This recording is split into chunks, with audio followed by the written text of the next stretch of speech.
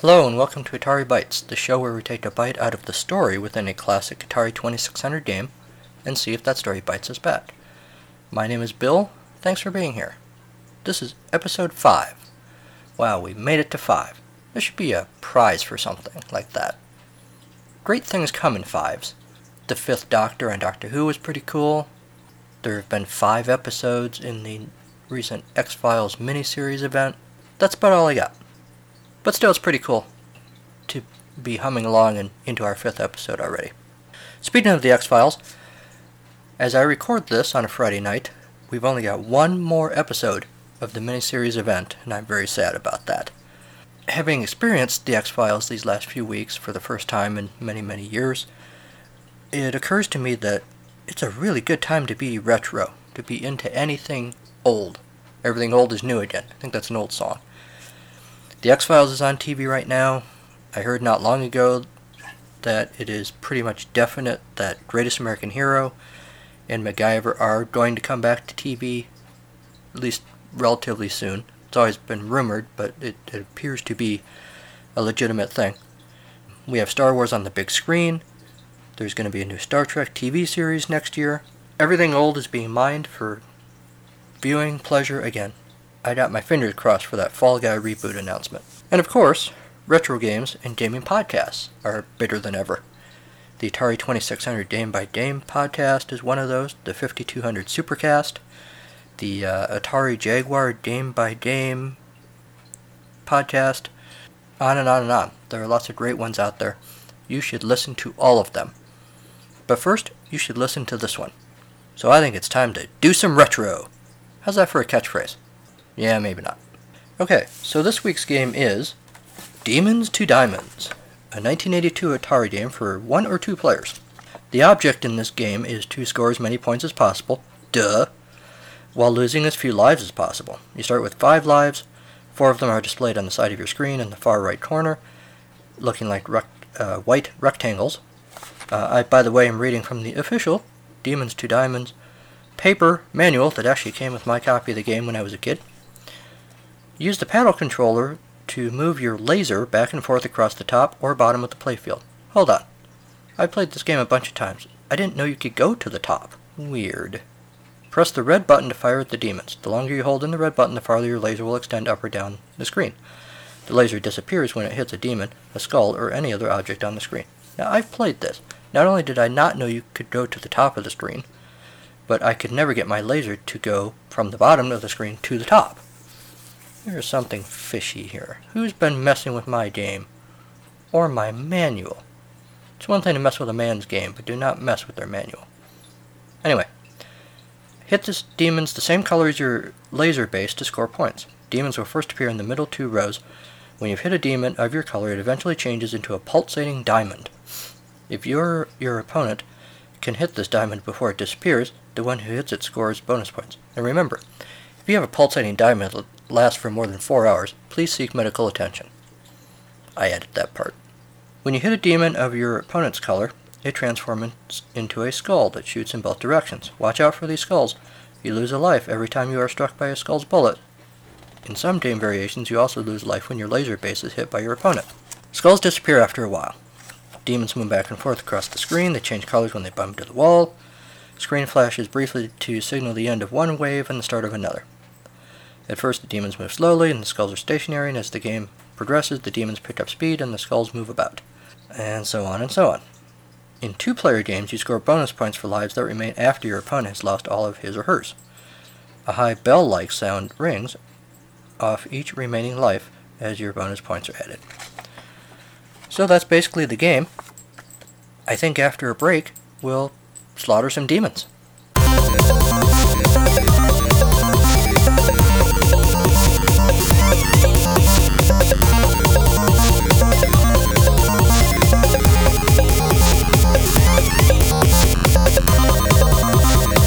Okay, the blinding lights and the music blaring from the crappy PA system have summoned us to the midway.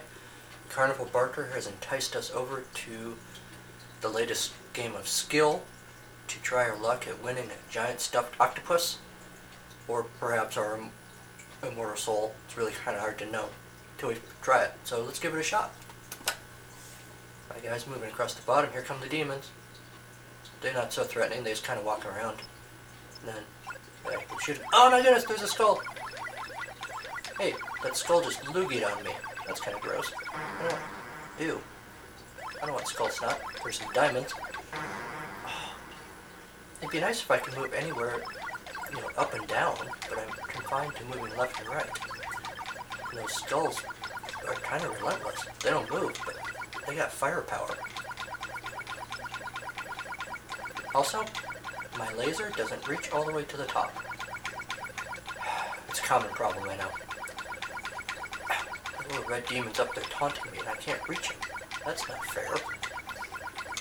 Whoa. I guess I cleared the board. The board went all wonky.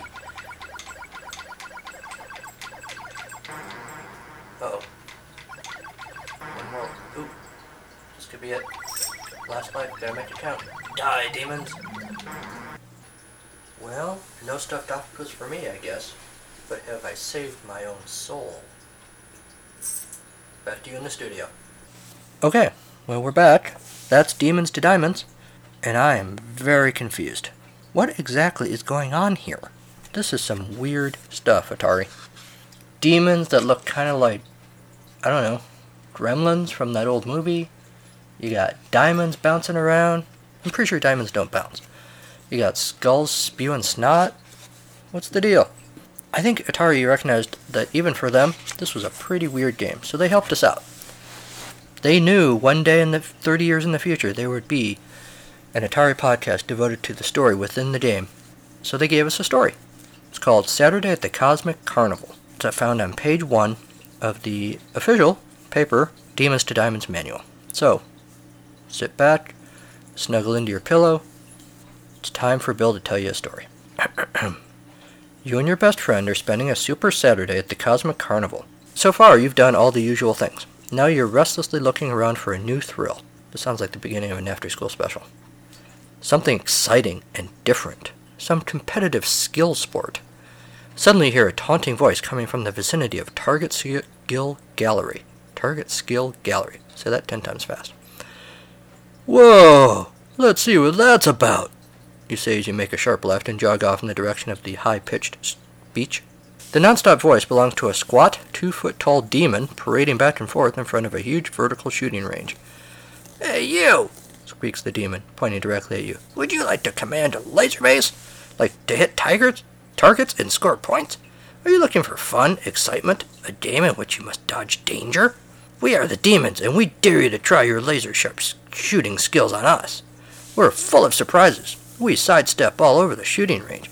We yak at you until you shut us up. We change into new target forms, precious diamonds or deadly skulls. Hit a diamond, you'll score a small fortune in bonus points. But beware of skulls. So come on, reach for your laser, exercise your trigger finger on us. Put us through our paces and we'll dazzle you with demonic tricks. Okay, there's a number of things wrong with this story. 1, if a squat demon starts talking to me, I'm running the other way. 2, where do these kids live that they carry around lasers? Are they from, Eureka? Call back to an old sci-fi TV show. And then, finally, what's up with this demon asking you to come and kill him? This is very, very weird. It's an old story, I guess. You're out on a Saturday. The bright lights and distinctive jaunty sounds of the carnival midway beckon you. You grab a friend and head out. Wait, isn't this the plot of Something Wicked This Way Comes? By the pricking of my thumbs, something wicked this way comes. Indeed. The smell of the popcorn and hot dogs, plumes of cotton candy wafting in the air, lines of dames tempting you, calling to you. And then, of course, the squat, squeaky-voiced demon calling you over. And then you go and slaughter a bunch of his friends and family. So, does he die too, I wonder? What kind of kid are you that not only carries a laser, but doesn't blink at the idea of going out and wiping out a bunch of demons? What's in it for you, other than the joy of killing something? Is it the shiny diamonds? Is that what you're after in this game? Because you actually shoot them. You don't collect them or anything. In a typical Midway game, you get to keep the giant stuffed octopus or whatever it is that you win and then make your dad carry around for the next 6 hours. So why can't you keep the diamonds in this game? At least then I would understand you have some sort of monetary incentive. And what the hell's the deal with the skulls? they don't just sit there, they shoot at you. And they don't just shoot at you, they shoot snot at you. That's like beyond insulting. Plus, it was really weird. I turned the game on for the first time in decades and was totally tripped out by these skulls popping up, like some sort of hellish whack-a-mole game. So, if you're the kid that the demon calls over to commit mass genocide, I guess I can hand-wave away the idea that the demons turn into skulls and the diamonds and whatnot, but do you have some sort of diamond fetish, some sort of death fetish here that I'm not seeing? I don't get the motivation.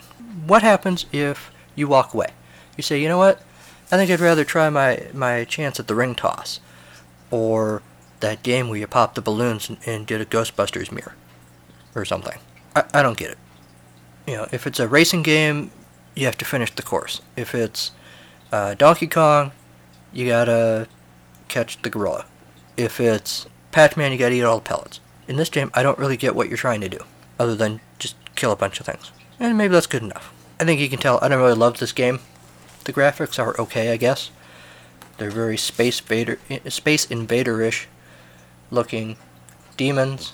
The diamonds are really only diamonds in the academic sense. I've been told they're diamonds, so I guess I know that's what they are. They don't necessarily look like diamonds. There's nothing on screen that suggests to me a Carnival Midway. Have I been space warped to some other planet or something? I just don't know. If you guys love this game and I'm missing something, please let me know.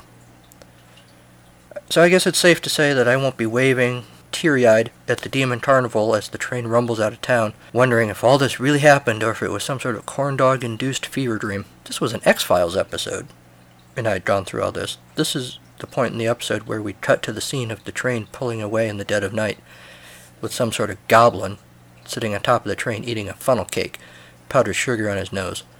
He'd laugh and laugh while the unsuspecting townsfolk slept. Roll the credits. My thanks to Kevin MacLeod at Incompetech.com for the use of his songs Pinball Spring, Reformat, and Take a Chance.